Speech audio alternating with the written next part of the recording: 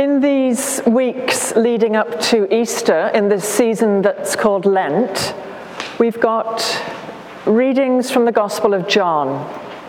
And John's Gospel is very different from Matthew, Mark, and Luke, the other three Gospels. So I want to tell you a bit about how it's different and what John is doing.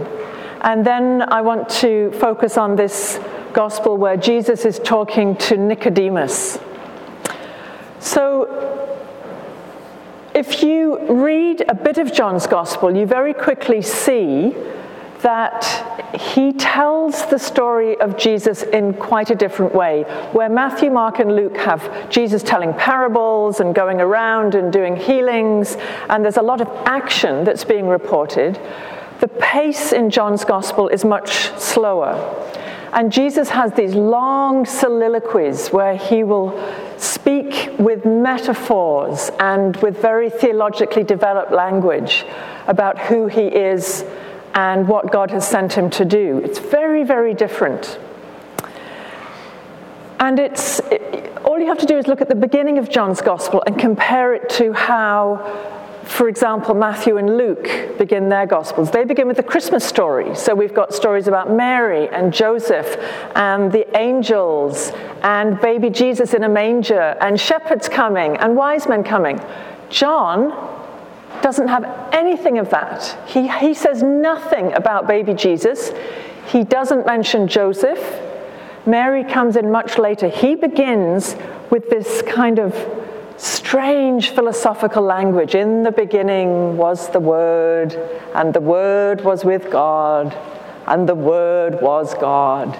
So different. It's not like the Nativity story at all, because John is doing something different. John is going very deep, very quickly. And that's partly because he wrote his gospel much later than the others, and there'd been a whole lot more time to reflect as a Christian community about who was this man? What did his life mean? What did his words mean?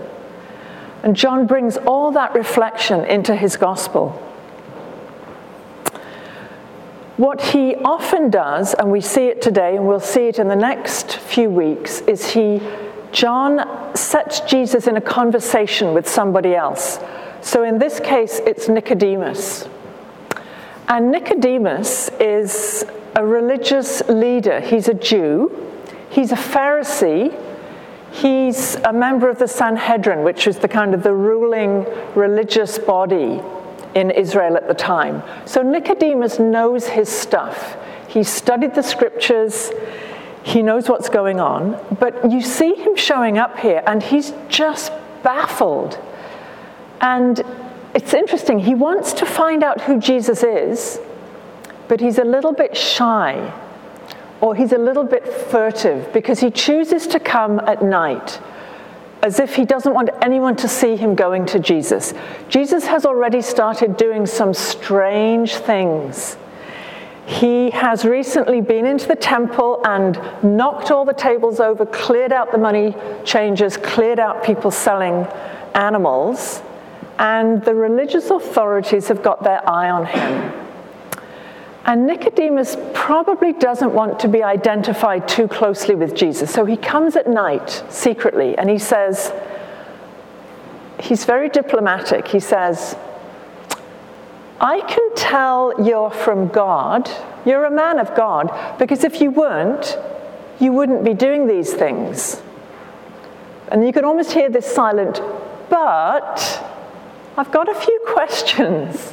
He doesn't actually pose a question, he just leaves it open. And Jesus replies with a kind of riddle.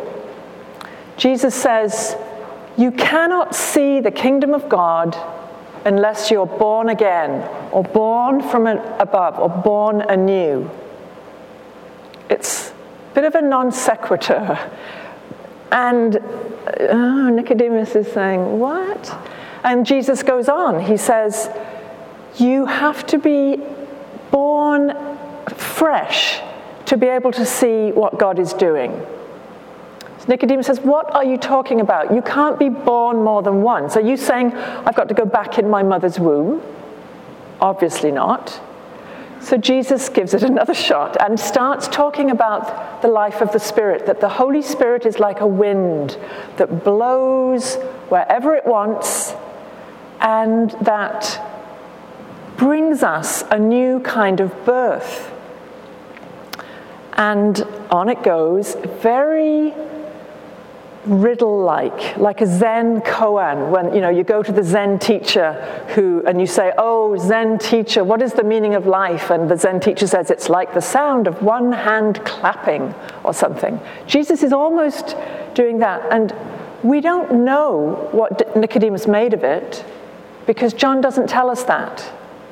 He just gives this speech that Jesus makes, which goes on to give the one verse that's probably one of the best known verses in the Bible. It's the verse that people hold up at sports events, John 3:16. God so loved the world that he gave his only Son, so that whoever believes in him should not perish. That's an important word, perish, but have eternal life. It's as if John is trying to say, here's my entire gospel summed up in one verse. This is it. The meaning of Jesus is that it's from the heart of God's love to the whole world so that we can have eternal life. And then, in case we missed it, John has Jesus add an extra verse, kind of saying the same thing again, that he comes not to condemn the world, but to save it. That's where the conversation ends. We don't know what Nicodemus thought, but there's a little clue, because later Nicodemus shows up again, and I'm going to come back to that. But it's as if Nicodemus is trying to wrap his head around something. He's a lawyer, he's theologically educated, and those two things can be strikes against you, because you tend to sort of try and see black and white. You need to as a lawyer. You've got to see black and white. As a theologian, you study the minutest little bits of scripture. So for Nicodemus, he's trying to figure out, Jesus, who are you and what are you doing? But Jesus seems to be saying, it's not about your head. It's not about figuring it out. It's about having your heart radically changed by allowing the Holy Spirit to create you fresh, to give you this new quality of life. And it's not that Jesus is saying, you've got to believe in me so you can go to heaven, otherwise you're going to perish in hell. That's not actually Jesus' message. His message is, when you open your heart to the Holy Spirit, to God's love, to my message, you will be changed now in this life. The quality of your life will change. And later on he says, I came so that you could have abundant life. Abundant life. It's the opposite of perishing. If you think of a rubber ball that's been left out in the sun and it's perished, the rubber is really hard, isn't it? And it cracks. And if you try and bounce it, it just goes thunk and lies on the floor and stays there. That's what it is to perish spiritually. It's not about being sent to hell. It's about being closed up. It's about having a heart that's closed in on itself and hard and defended. Whereas abundant life, eternal life, is about having a kind of softening and an opening up that allows the Holy Spirit to work, that allows you to take the risk of taking Jesus seriously, of listening to God. It doesn't guarantee sunshine and roses all the time. If your heart is open, you'll feel suffering, you'll feel sorrow more deeply, but you'll also feel joy and delight and surprise. So Jesus is saying, this is what I'm all about, that your heart can be full and abundant, living in this quality of eternal life that starts now instead of being dried up and perished. Now, as I mentioned, we don't know what Nicodemus made of that. I imagine he went away still scratching his head. But in chapter 7, he shows up again. And it's very interesting, Because what's happening now is Jesus is getting in more trouble. Jesus has been causing the religious authorities to really decide he has to be stopped. So the Jewish police, the religious police, have been sent to arrest him. But then guess what? They've come back and said, we don't want to arrest him. What he's saying makes a lot of sense to us. And that's got the Pharisees very mad. So the Pharisees are all together. These are the religious leaders saying, we've got to shut this guy up. The police are not arresting him. The people are listening to him. This is terrible. We've got to arrest him. And then Nicodemus pipes up. He's in that crowd. He's one of the Pharisees. And Nicodemus, ever the lawyer, says, isn't there a law which says we should give someone a fair hearing before we condemn them? He's absolutely right. There is. That law exists in the Hebrew tradition. You give someone a fair hearing. But the Pharisees say, what, are you one of his disciples too? And the question hangs in the air. Nicodemus vanishes from the script again until the end of Jesus' life. And this is the most surprising thing of all. Because Jesus has died on the cross, his body is being taken down, and somebody has donated a tomb for his body to be laid in, Joseph of Arimathea. And Matthew, Mark, and Luke say that the body was laid, it was the eve of the Sabbath, so everybody had to go home until the Sabbath was over. And after the Sabbath, the women came to the tomb with ointments and spices to clean and anoint his body. And that's when they discovered he'd been raised from the dead. That's what Matthew, Mark, and Luke say. John has a completely different version. John says, no, as Jesus' body was taken off the cross and given to be laid in the tomb, there's Nicodemus. And what has he brought with him? 100 pounds of ointment.